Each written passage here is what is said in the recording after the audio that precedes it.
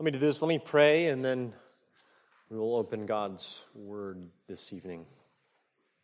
Pray with me.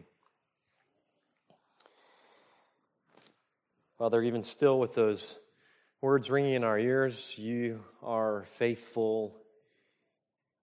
You have been, you are, and you ever will be. Lord, what you say will indeed come to pass, and Lord, that is so unlike us many times. We are faithless, and yet even when we lack faith, you are faithful. And so we thank you for that. Father, now as we turn to your word, be faithful once again to us and teach us from these words. May we behold wonderful things from your law. We pray in Jesus' name. Amen. Well, what a joy it is to be back in our study of Psalm 119 tonight as we continue in our series. As you know, if you've been with us on Wednesday evenings recently, through this magnificent acrostic poem centered around the glory of God's Word. It's been a good study. Hopefully you've been encouraged. So I'd invite you to make your way back there. Psalm 119. Specifically tonight, our verses are 65 through 72, if you've been keeping track. We'll consider together in our time this evening the 10th stanza, not to be confused with the 10th stanza, because the 10th stanza is actually the 9th stanza, which is made up of 8 verses. Am I confusing you yet? All of which begin with the 9th letter of the Hebrew alphabet, Teth. If you're confused by that, just go to verse 65. Psalm 119, 65 through 72, a section that I've simply titled, The Goodness of God. The Goodness of God. Follow along with me as I read the text to begin. The psalmist continues, and he writes this, really a prayer, if you will, to God. You have dealt well with your servant, O Lord, according to your word. Teach me good discernment and knowledge, for I believe in your commandments. Before I was afflicted, I went astray, but now I keep your word. You are good and do good. Teach me your statutes. The arrogant have forged a lie against me. With all my heart I will observe your precepts.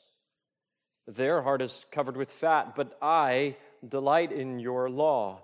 It is good for me that I was afflicted, that I may learn your statutes. The law of your mouth is better to me than thousands of gold and silver pieces. The goodness of God. You know, J.I. Packer, if you've ever read his classic work, his most famous book, what is it? Heard it somewhere. Knowing God. He writes this there about the attribute of God's goodness. Just listen carefully. He says this, goodness in God as in man means something admirable, attractive, and praiseworthy. When the biblical writers, he goes on to say, call God good, here's what they're thinking. They're thinking in general of all those moral qualities which prompt his people to call him perfect, and in particular of the generosity which moves them to call him merciful and gracious and to speak of his love. A.W. Pink likewise says in his book, The Attributes of God, he says this, the goodness of God refers to the perfection of his nature. God is light, and in him is no darkness at all, 1 John 1:5. There is such an absolute perfection in God's nature and being that nothing is wanting to it or defective in it, and nothing can be added to it to make it better. And so Pink would go on to simply say this, and I think this is helpful. God is not only the greatest of all beings, but the best. And that's a good description of the goodness of God. Let me ask you tonight, do you believe that God is good? Good. Out of the mouth of babes, I love it. Well, let me ask you this. Do you believe that God is good all the time? Not only that God is the greatest, but that He's also the best. That's the question we're going to be searching our hearts this evening with. I'm reminded of an interesting exchange, speaking of the goodness of God, between the rich young ruler. As you survey the scriptures, you could do a study on the goodness of God. I'm reminded of an exchange between the rich young ruler and Jesus, recorded for us in the Gospel of Mark. Perhaps you know it, wherein we find one of the most, tucked in there, one of the most profound statements about the goodness of God. Do you remember? Mark chapter 10, verses 17 and 18, as Jesus was setting out on a journey, a man ran up to him and knelt before him and asked him, "Good teacher, what shall I do to inherit eternal life?" Do you remember what Jesus said to him? It's kind of an interesting response from Jesus. He said, "Why do you call me good?" And then this, "No one is good except God alone." What was Jesus saying there? You see, I believe Jesus in that moment was pointing out to this man just how deficient sometimes our human notions of goodness truly are. The way we use the term, right? The way we even speak today. Listen, are you tempted on the one hand to say, God is good, and then go home and say, pizza is good? Bacon is good. Coffee is good. Vacations are good. What do we mean by the goodness of God? But we must be reminded, as Jesus was reminding this man, that when we say that God is good, He's not good in the same way that exercise is good, that marriage is good. No, there's a kind of goodness that belongs to Him uniquely and to no other being. See, when the Bible speaks of the goodness of God, it is referring, as we read earlier by Packer and Pink, it's referring to that perfection which alone belongs to this God and makes Him God alone. Listen, just to dive into the deep end here for another minute in our introduction, listen to how Thomas Manton puts it. God is originally good, good of Himself, meaning which nothing else is, for all creatures are good only by participation and communication from God. He alone is originally good. Furthermore, Manton says God is essentially good. He alone is essentially good, meaning not only good, but goodness itself. The creature's good is a super added quality, but in God, it is His essence. That is who He is by His very nature. Notice he goes on to say, and God is infinitely good. Just ponder this for a moment. Christian, the creature's good is but a drop, but in God there is an infinite ocean or gathering together of good.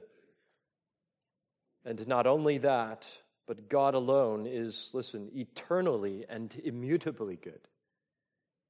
For He cannot be less good than He is, as there can be no addition made to Him, so no subtraction from Him. Look, all of that to say this. God's goodness isn't just what He does to you and I.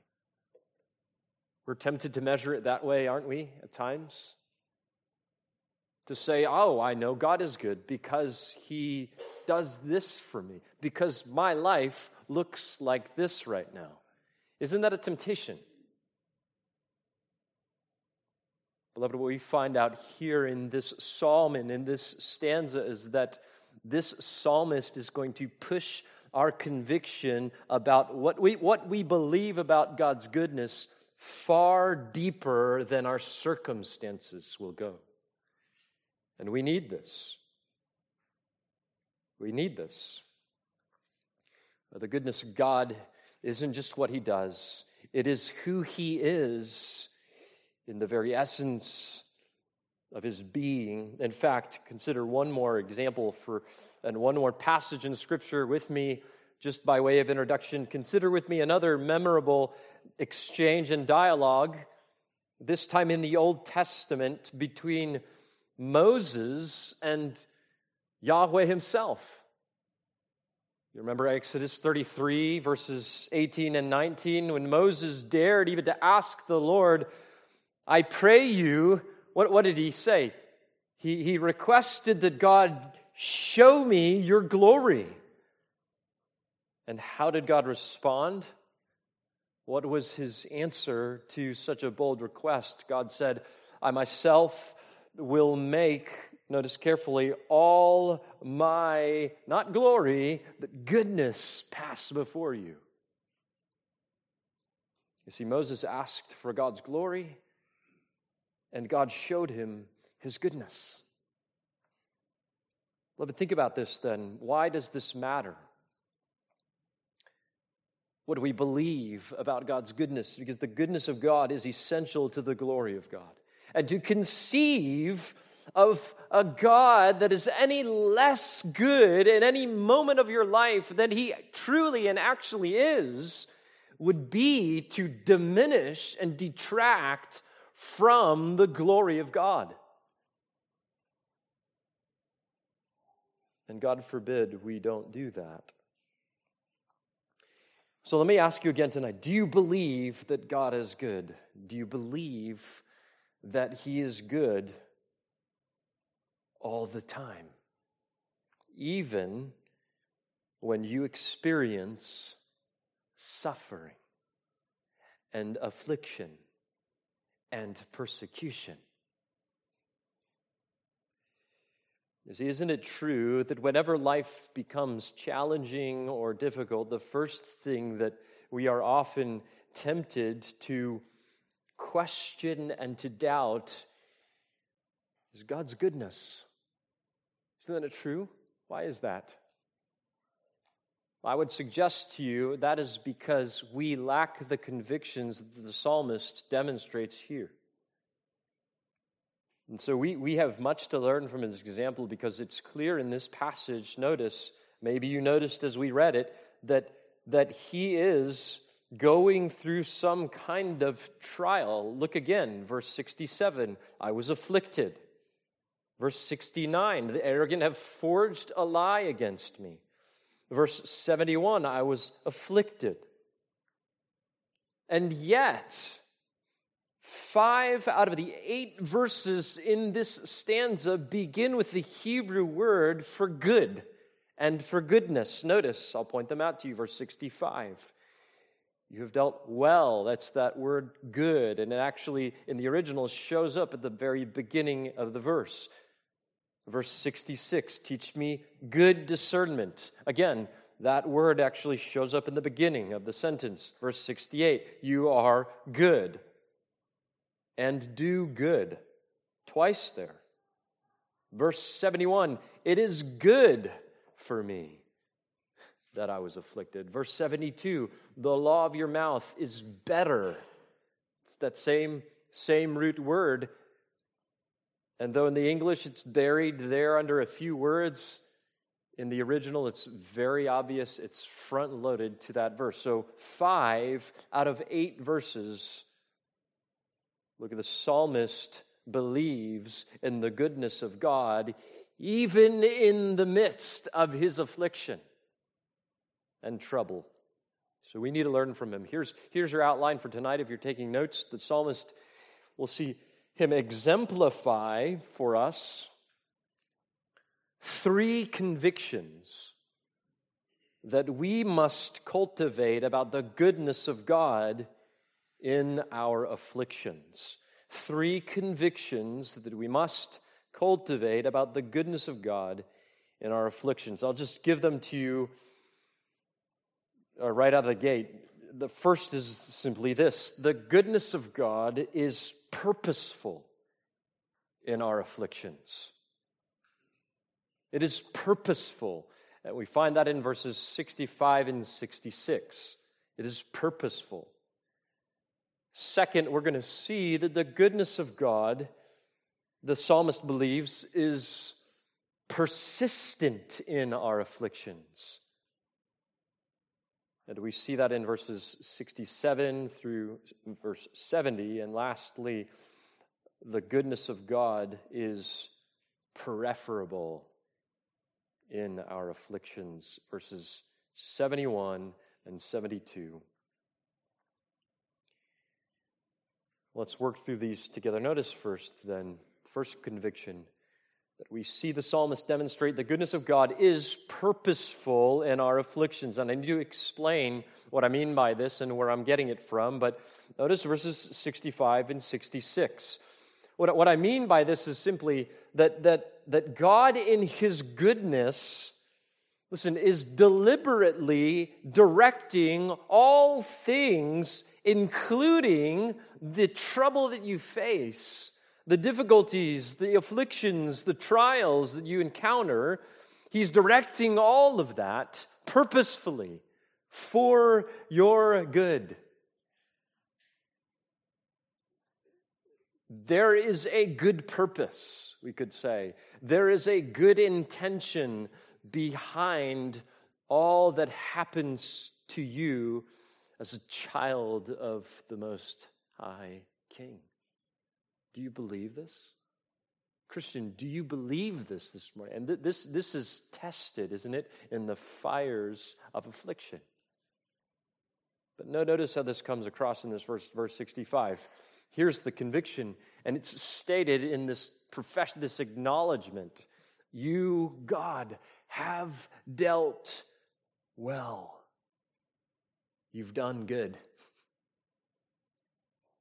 with your servant, O Lord, according to your word. Do you hear that conviction coming through?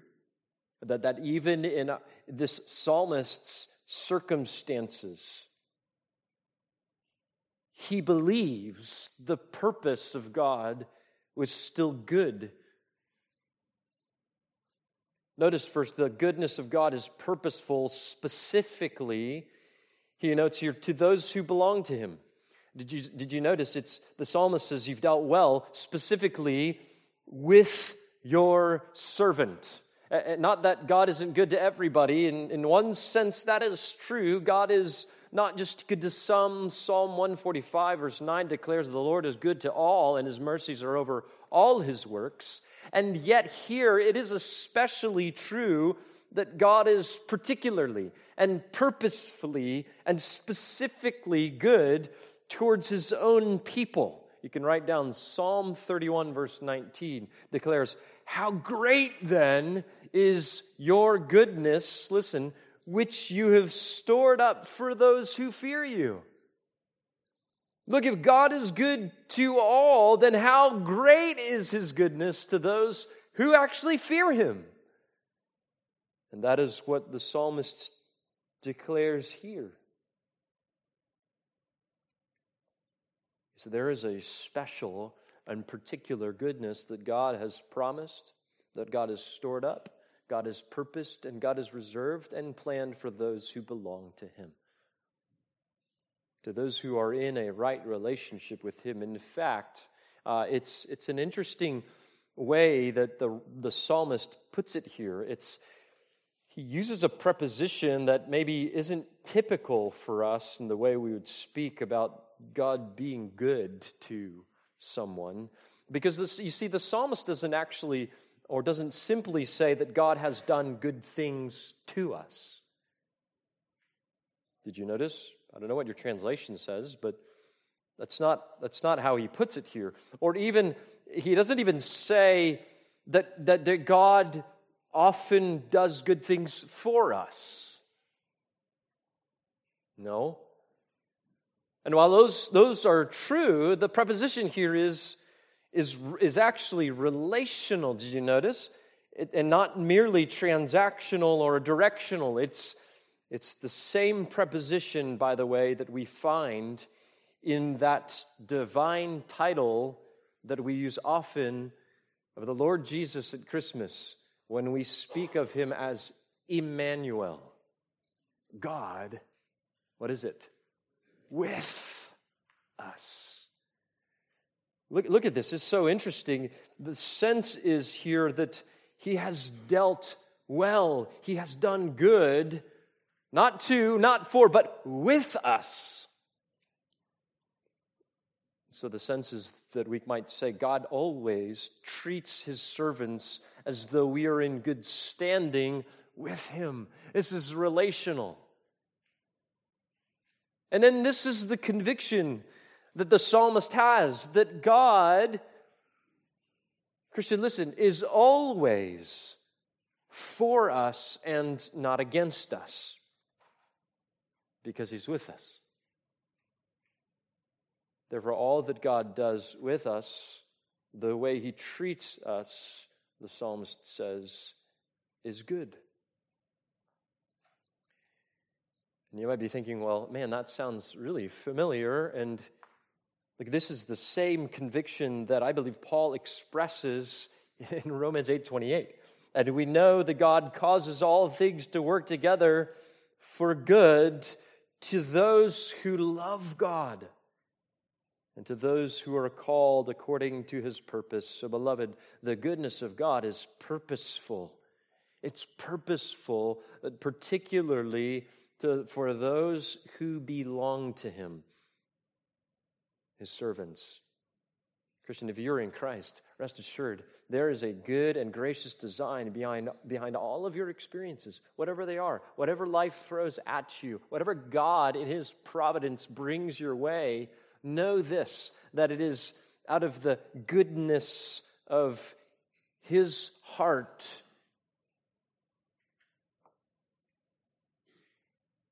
towards his children. Do you believe that tonight? I hope you do.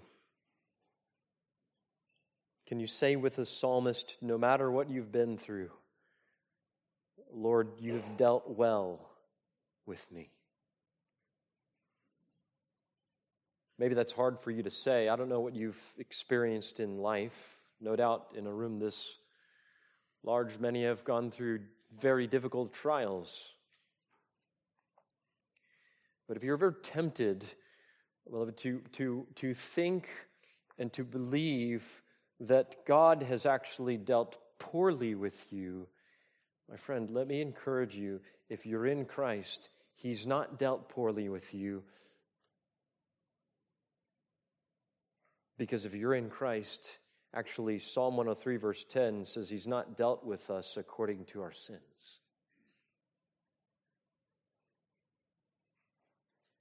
Consider also Romans 8:32, he who did not spare his own son, but delivered him over for us all, how will he not also with him freely give us all things? And so Matthew Henry writes, however God has dealt with us, we must own he has dealt well with us, better than we deserve, and all in love with design to work for our good. So God is purposeful. His goodness is purposeful in our affliction. But notice next, not only is the goodness of God purposeful specifically to those who belong to him, still under this first heading, but the goodness of God is also purposeful in that it is in alignment with God's word. It's not willy-nilly goodness. The psalmist adds here in the second line of verse 65, God's dealing with his own children is according to His word. And that's helpful too, because it isn't just any definition of goodness here that we are guaranteed to have from God as His children. We can't say, well, we don't get to decide what that goodness looks like, what the standard of God's goodness is to His children. Instead, that goodness is according to His word. And notice, calling on the covenant name of God here, Yahweh, the psalmist reminds us also that God will be faithful to accomplish all that He said He will accomplish for us in this word, in His revealed will. See, Christian, the good purpose of God has been spelled out for you on the pages of Scripture, and He will bring it to pass. It's purposeful. It's planned. In fact, more than planned, it's written. He is all that He said He would be, no more, no less. And so one commentator says, in all God has done, He had neither exceeded nor fallen short of the limits of His revealed will. And so notice, therefore, what the psalmist's request is then to God in the next verse 66. Because of this conviction that God's goodness is purposeful to His people according to His word, and that He will be faithful to bring it to pass, notice what the psalmist here is prompted to pray then. Instead of what we often pray in our trials, please do what I think would be good for me, the psalmist's prayer is here, look at verse 66.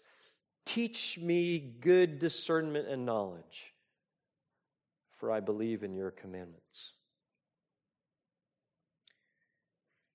It's an interesting request, but it makes sense if you think about it. The psalmist goes from conviction straight to prayer, as he often does. And you see, if we are convinced that God will always be faithful to His own, according to His word in every situation, then our prayers, listen, will change from God getting me out of this situation to fit my desires, and they will become this, right? A prayer for God to give us wisdom to learn, to know, and to understand, and to discern the good that He is doing in and through our providential circumstances. And that's essentially what this prayer is.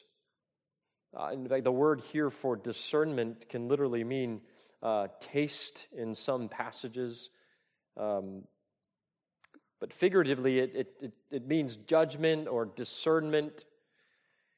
In other words, it's a term related in one sense to the senses, but we could say that this is then to have your spiritual palate fine-tuned to that which God says is good. Right? Not what we think is good, but what He says is good. That's what he prays for here. Teach me good discernment. And knowledge here just refers to spiritual insight.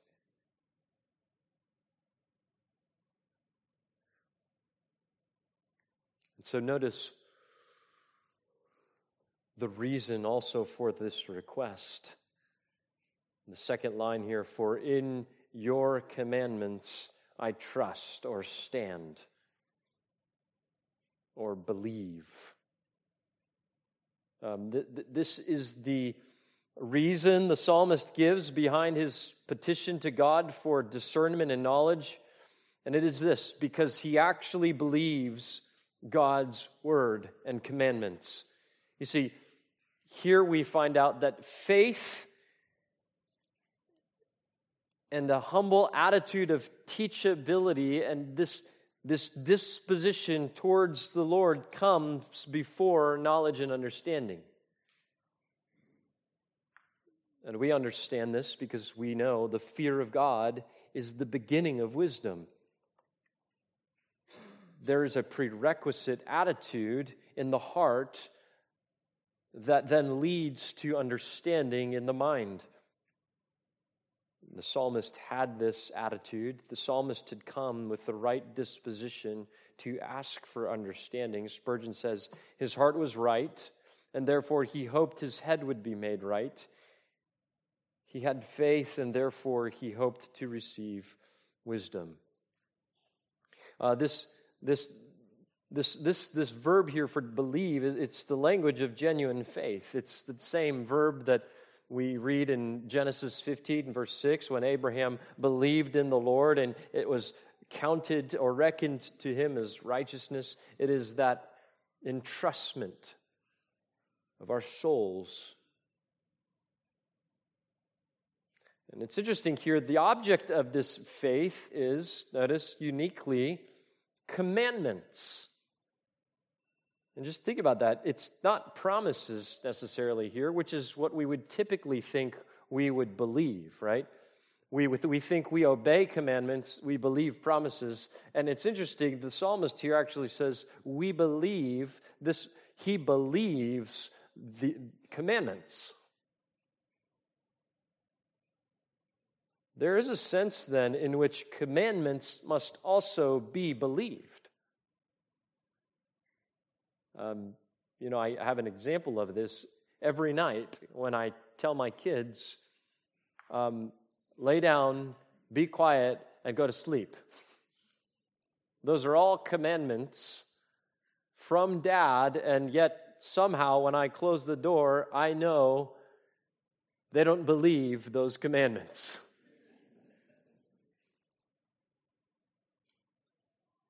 Listen, there is a sense in which commandments must also be believed, and Thomas Manton writes this way. Certainly, there's a faith in the commandments as well as in the promises. We must believe that God is their author and that they are the expressions of his commanding and legislative will, which we are bound to obey. Faith must discern the sovereignty and goodness of the lawmaker and believe, listen, that his commandments are holy, just, and good. Do you have that attitude towards God's commandments? Is your heart predisposed to faith in what God commands of you? Or do you doubt that those commands are for your good? That they proceed from a loving, all-wise, benevolent Father?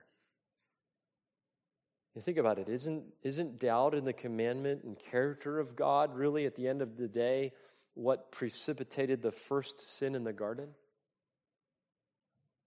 Eve was tempted by the serpent to question whether God had commanded what he had commanded, right?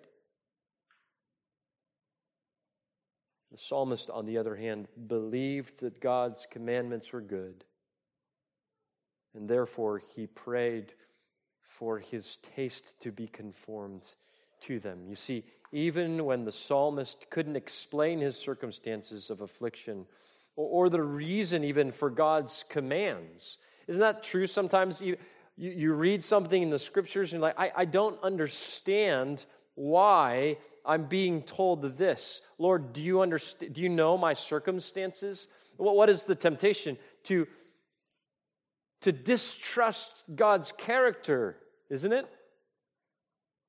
But the psalmist exemplifies this conviction. That even though he couldn't explain at times the commandments given to him, his circumstances, the trials he was facing, yet his posture was one of humble faith. He staunchly believed that God's promises, that God's purposes were good. While inexplicable in a given moment, they were still good. He believed that. It reminds me of a famous quote perhaps you've heard from Spurgeon.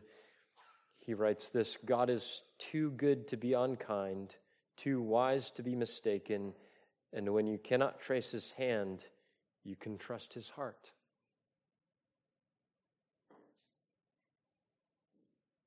The psalmist learned to trust God's heart. So let me ask you this evening, Christian, do you believe God is good to you all the time? Do you believe that his purpose for you as his child, even in affliction, even when you can't explain it, even when he gives you a command you don't understand, do you believe that his purpose for you is good? That the goodness of God is purposeful. There is a design to it, and the design is for your good. That's the first conviction. The goodness of God is purposeful in our afflictions.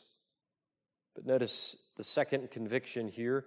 The goodness of God is persistent in our afflictions. It is persistent in our afflictions.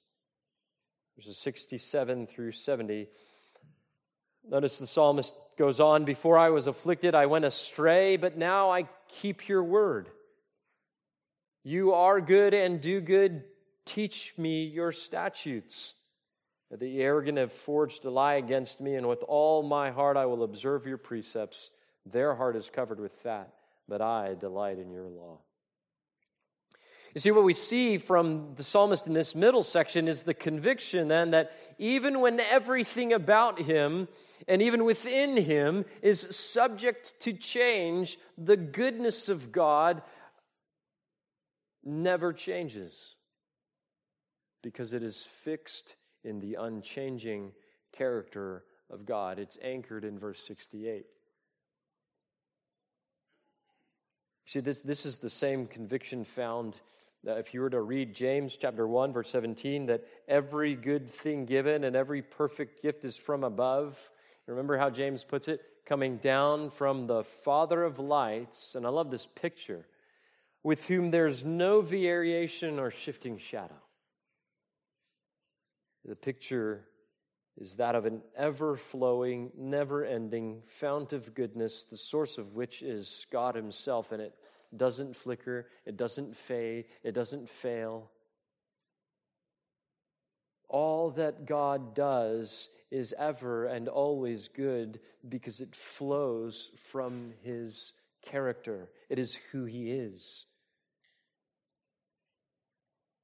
Notice first, the goodness of God is persistent through our sins and weaknesses.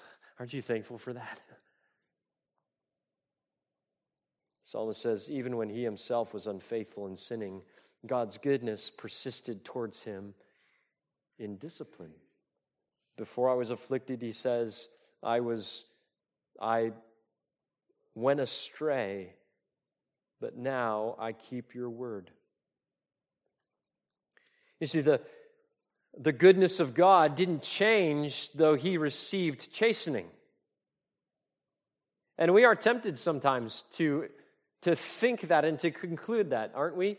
When we receive discipline from God's hand, chastisement from our Heavenly Father, what is the temptation? To imagine, oh, God is no longer well disposed towards me. He's not treating me well. He's not being good anymore. And yet that nothing could be farther from the truth. The word here, to go astray, here was used to describe the wandering of sheep and the staggering of drunken men. And the participle indicates that this is characteristic of the psalmist before he was afflicted. And the word actually, the wandering idea, it's used often, at least in Leviticus, to speak of even at times unintentional sins committed in ignorance. And the psalmist here isn't so much, I don't think he's downplaying his culpability here by using this term, as much as he's just highlighting, look, the aimless and pointless default setting of sinful men who, apart from the grace of God's discipline, would never simply happen upon or wander into the path of obedience. It just doesn't happen that way. Only, notice, after his affliction here, brought about by God's discipline, does the psalmist finally find obedience. The word of God, or the word for afflicted here, is a term related to being bowed low in humiliation. It's the same word in Deuteronomy 8, verse 16, where Moses would write, God would say to Israel in the wilderness, or Moses would write, in the wilderness, God fed you manna, which your fathers did not know, that he, listen to this, might humble you, the same word, bring you low, and that he might test you to do good for you in the end. It's the same idea. The lesson in this verse is the same.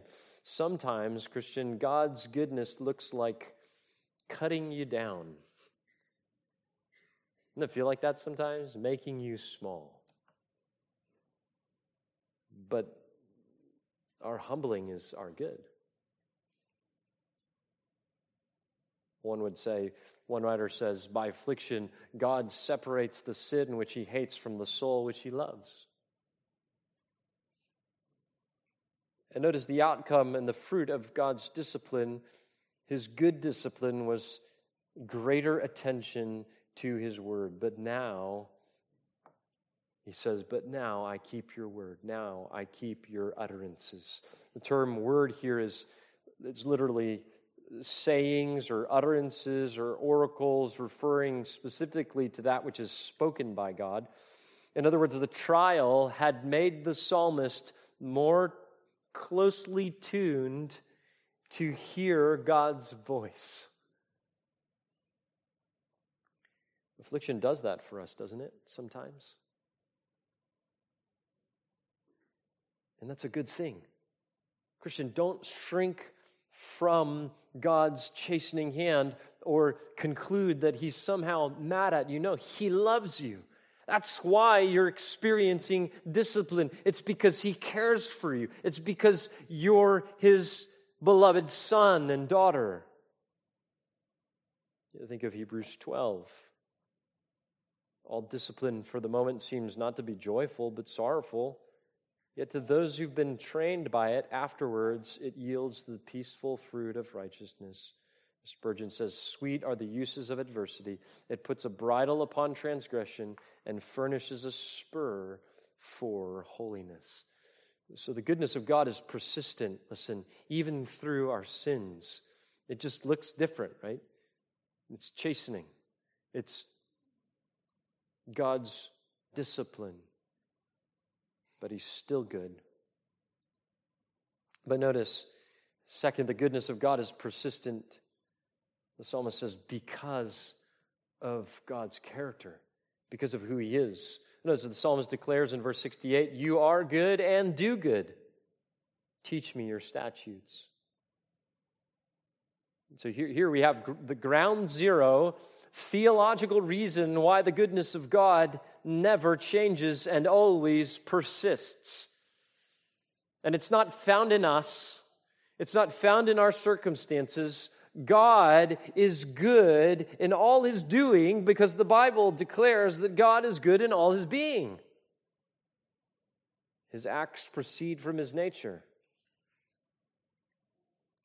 Therefore, we should conclude, look, think about this then, any change in our perception of God's goodness to us cannot truly be a change unless we're willing to say that God himself has changed and himself ceased to be good.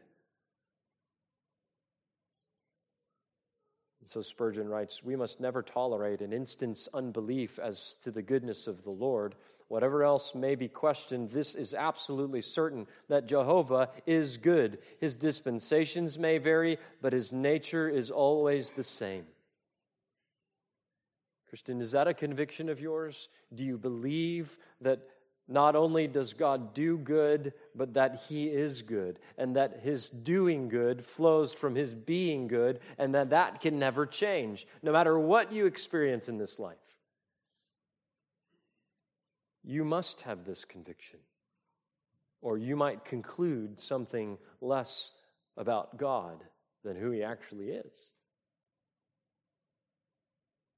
Then notice the second line here. Then again, the psalmist's conviction about God and His goodness leads to supplication. He says, "Teach me your statutes. Cause me to learn." The declaration of the first line of who God is and what God does leads to the petition of this second line. God's goodness is the grounds for the psalmist's cry for instruction. And statutes here are those permanent laws which are engraved or inscribed. This is what the psalmist wanted to learn. He wanted to know the unchanging truth in in this ever-changing world. He wanted to learn that which is sure, and ultimately what is found in the character of who God is. So the goodness of God persists. It is persistent because of who God is, because of His unchanging nature and character and essence. And so we should long to learn what that is. But third, notice the goodness of God is persistent even through the sins of others, when we suffer because of the sins of others. And we see this in verses 69 and 70. And as the arrogant have forged a lie against me, with all my heart I will observe your precepts. Their heart is covered with fat, but I delight in your law. You know, maybe this is where you struggle, right? Maybe these other convictions you have, you know God is good to you even in light of your own failures and weaknesses. You know God is good. He is in Himself essentially good, and that is your conviction. And yet, when you're mistreated and when injustice happens to you, or you experience evil and you see wicked men prosper, that's where you're vulnerable. Maybe this is where you struggle most to question God's goodness, to wonder if something has changed. Well, in such instances, we need to remind ourselves, as Asaph did in Psalm 73, surely God is good to Israel, to those who are pure in heart.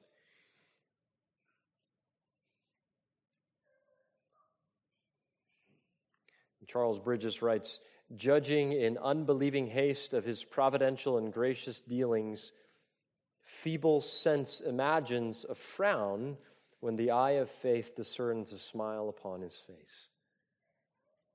Don't misread your situation. Don't misread your circumstances. If you're suffering at the hands of evil men, that doesn't mean God is not good. And notice the psalmist's situation, actually. He's still able to declare that God is good and does good, even in this circumstance. Notice, he says, insolent men or the arrogant have forged a lie against me. They smear upon me falsehoods, is sort of the language. Insolent here is a term to describe men who are proud and presumptuous, people who slander the psalmist here in verse 21 of this psalm. They are those who wander from God's commandments. One commentator describes them this way. These men deride the psalmist, verse 51. They tell lies about him, verse 69. They oppress him, verse 122. And they try to ensnare him in verse 85. Good definition of this kind of person is provided, if you're taking notes, in Proverbs 21, verse 24. Proud, haughty, scoffer are his names, who acts with insolent pride. And what were they doing? What were these men doing to the psalmist? Notice the verb here, to forge, in my translation, is to smear, to plaster, to glue. It describes, it's a very picturesque way of describing a mudslinging campaign, right? Designed to smear the reputation of this man. They painted over him with lies. In other words, they covered up his true character with a caricature. The word can also actually refer to putting something together haphazardly, right? Gluing something together. That's the translation forged in the New American Standard. In other words, in that sense, the picture is that they artificially sort of slapped together, made up, and fabricated a false picture of the psalmist for everyone to believe. They piecemealed, patched together a false narrative. They weaved together a web of lies about this psalmist. They slandered him. Ever happened to you? And nobody ever found out the truth. Were you tempted in those moments to believe, God, what in the world?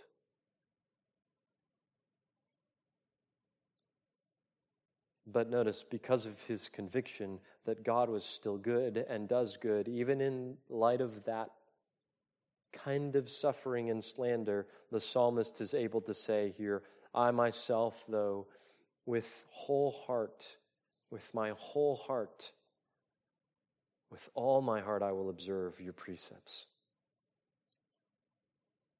You see here, instead of returning evil for evil, instead of questioning God's providence, his good purpose in his affliction, the psalmist resolves even more fervently and sincerely and entirely to obey the Lord. Christian, when you've been massively misrepresented, when lies have been believed about you, what do? What do you believe about God? Do you wholeheartedly strive to keep and obey God's word?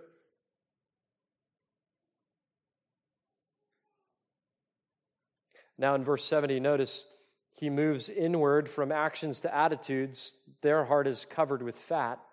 It's an interesting phrase, difficult to understand here because it only occurs here in the Old Testament, but it seems to depict that which has become fat with fat. Okay, it's therefore something that's become insensitive or unfeeling. Similar language is used in other places like Isaiah 6, verse 10. Render the heart of this people insensitive. Sort of a similar term there. Their ears dull and their eyes dim, otherwise they might see and hear with their ears, understand with their hearts, and return and be healed. And so there's this idea of insensitivity. Same kind of language is used in Psalm 17, verse 10. They've closed their unfeeling, or literally fat, heart. With their mouth they speak proudly. And so the picture, I think, here is that these proud men, not only do they do evil, but in their hearts, they're insensitive to God's word. The picture is that they have no taste for God. They've no taste for his word because they've already become, they're fat, they're filled, their luxury has led them to insensitivity. They are not sensible, Matthew Henry says, of the touch of the word of God or his rod. But notice how this insensitive, unfeeling heart towards the things of God is the exact opposite of the psalmist's disposition towards God and his law. In the second line, by contrast, the psalmist says, but I delight in your law. Do you love the Word of God? Christian, do you delight in the law of God even when you're persecuted for it? Do you believe that it's good and it comes from a good Father even when it makes your life harder than it seems than the wicked? Beloved, your attitude towards the Scriptures is often a good indicator as to what you believe about God. Specifically, even your attitude to the law, to God's rules and regulations, can be telling about what you believe about the lawgiver. Do you see God's law as oppressive and heavy-handed? If you understand the goodness of God, you would find that Jesus' yoke is easy and his burden is light. And that is the conviction that's demonstrated here in the psalmist. And so the psalmist was convinced that the goodness of God is persistent through his own sin, because of God's unchanging character, and even when he suffered from the sins of others. It's persistent. You know, that when we perceive that God's dealings with us has changed, may we not conclude that he's stopped and ceased to be good towards us. May we have this conviction that the psalmist exemplifies. But notice, thirdly, this last conviction, the psalmist believed that the goodness of God was not only purposeful in his affliction, not only persistent through his affliction, but that it was also preferable in his affliction. Notice verses 71 and 72. It is good for me that I was afflicted, that I may learn your statutes. The law of your mouth is better to me than thousands of gold and silver pieces. Now, you don't see this in your translation, perhaps, but the last two verses here actually begin the exact same way in the Hebrew text. And that is this: it is good for me. That's what begins both of these verses. It is good for me. It is good for me.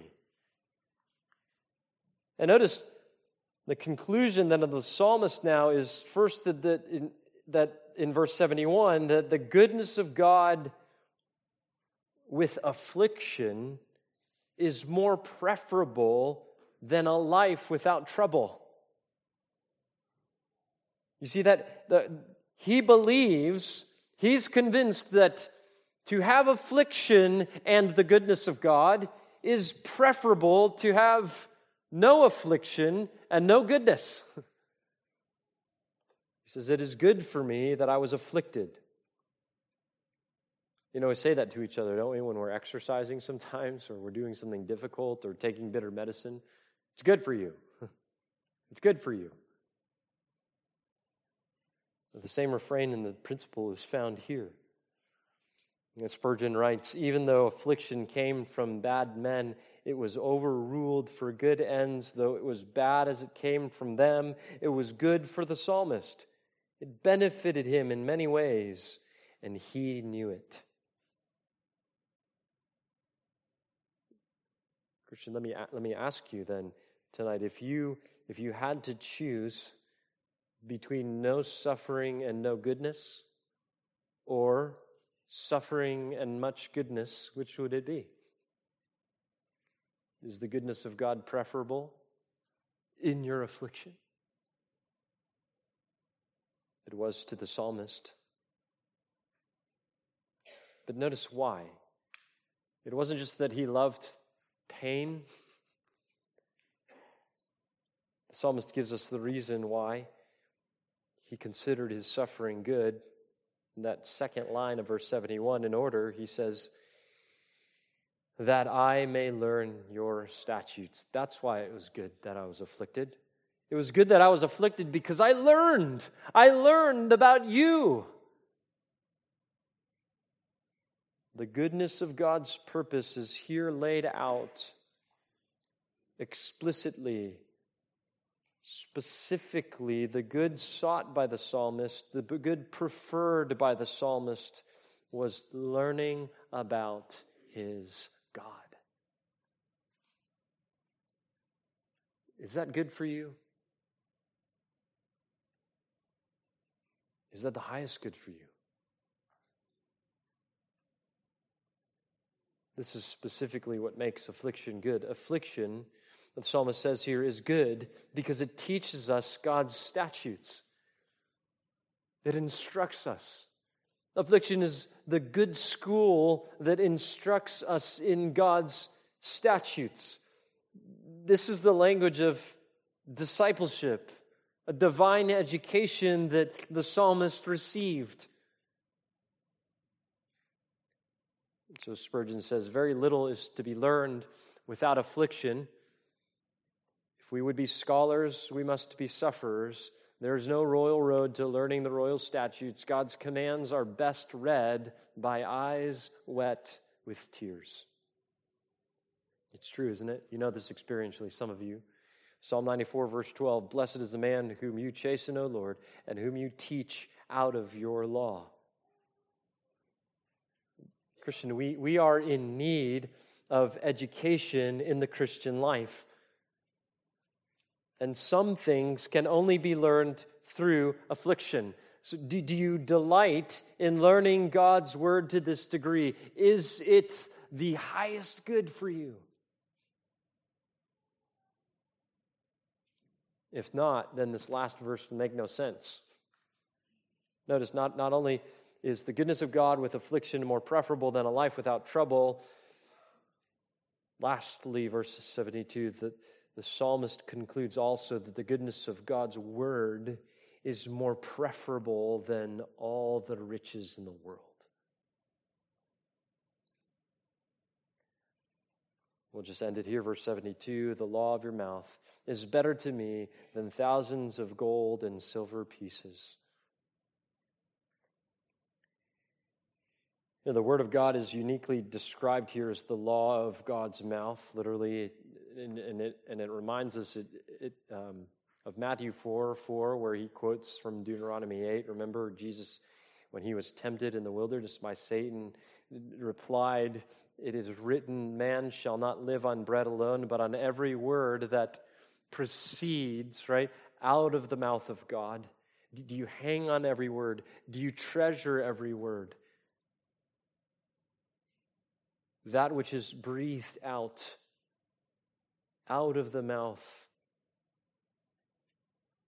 of a good and gracious God. What God says, what God utters, what God breathes is more sustaining and life-giving and valuable to the psalmist than all the riches the world could ever offer. Do you have the same estimation of the Word of God tonight? Do you have this conviction? Of course, this is all over Scripture. Psalm 119, verse 127. We'll get there eventually. The psalmist would say there, therefore, I love your commandments above gold, yes, above fine gold. Psalm 19, verse 10. They are more desirable than gold, yes, than much fine gold, sweeter also than honey and the drippings of the honeycomb. And Proverbs 3:13 through 15. How blessed is the man who finds wisdom and the man who gains understanding, for her profit is better than the profit of silver, and her gain better than fine gold. She is more precious than jewels, and nothing you desire compares with her. Is that your attitude towards the Word of God? Do you prefer the goodness of God's Word to all the treasure you might gain in this life, all the comfort that you might have apart from affliction? And so one writer says this, the Word of God must be nearer to us than our friends, dearer to us than our lives, sweeter to us than our liberty, and pleasanter to us than all earthly comforts. And I'll just end here with these questions from Charles Bridges. True, this is a correct estimate of the worth of God's law, better than this world's treasure. But, Christian, is it better to me? Is this my decided choice? How many will inconsiderately acknowledge its supreme value while they yet hesitate to relinquish even a scanty morsel of earth for an interest in it? Do I then habitually prefer, ask yourself this, do I then habitually prefer this law of God's mouth to every worldly advantage? Am I ready to forgo every selfish consideration if it may only be the means of uniting my heart more closely to the book of God? If this be not my practical conviction, I fear I have not yet opened the mine. Lord, these are convictions we must have about the goodness of God. The goodness of God is purposeful in our affliction. The goodness of God is persistent through our affliction, and the goodness of God is preferable in our afflictions. Do you have these convictions? Do you believe these things about God and His Word? I pray that you will. Let's pray together. Father, we're grateful for how you have given us this section to examine our own hearts by. We pray, Lord, that you would indeed cultivate in us all that this psalmist believed, so that in times of trouble, when we might be tempted to think that you are not good, may we run the other direction.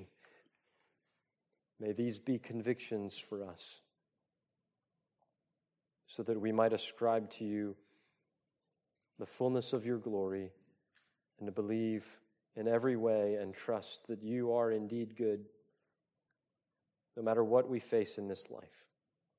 Lord, help us to pray as the psalmist prayed here. Help us to believe that in all of your dealings with us, you are faithful and you are kind and you are good. For indeed you are. We pray this in Jesus' name. Amen.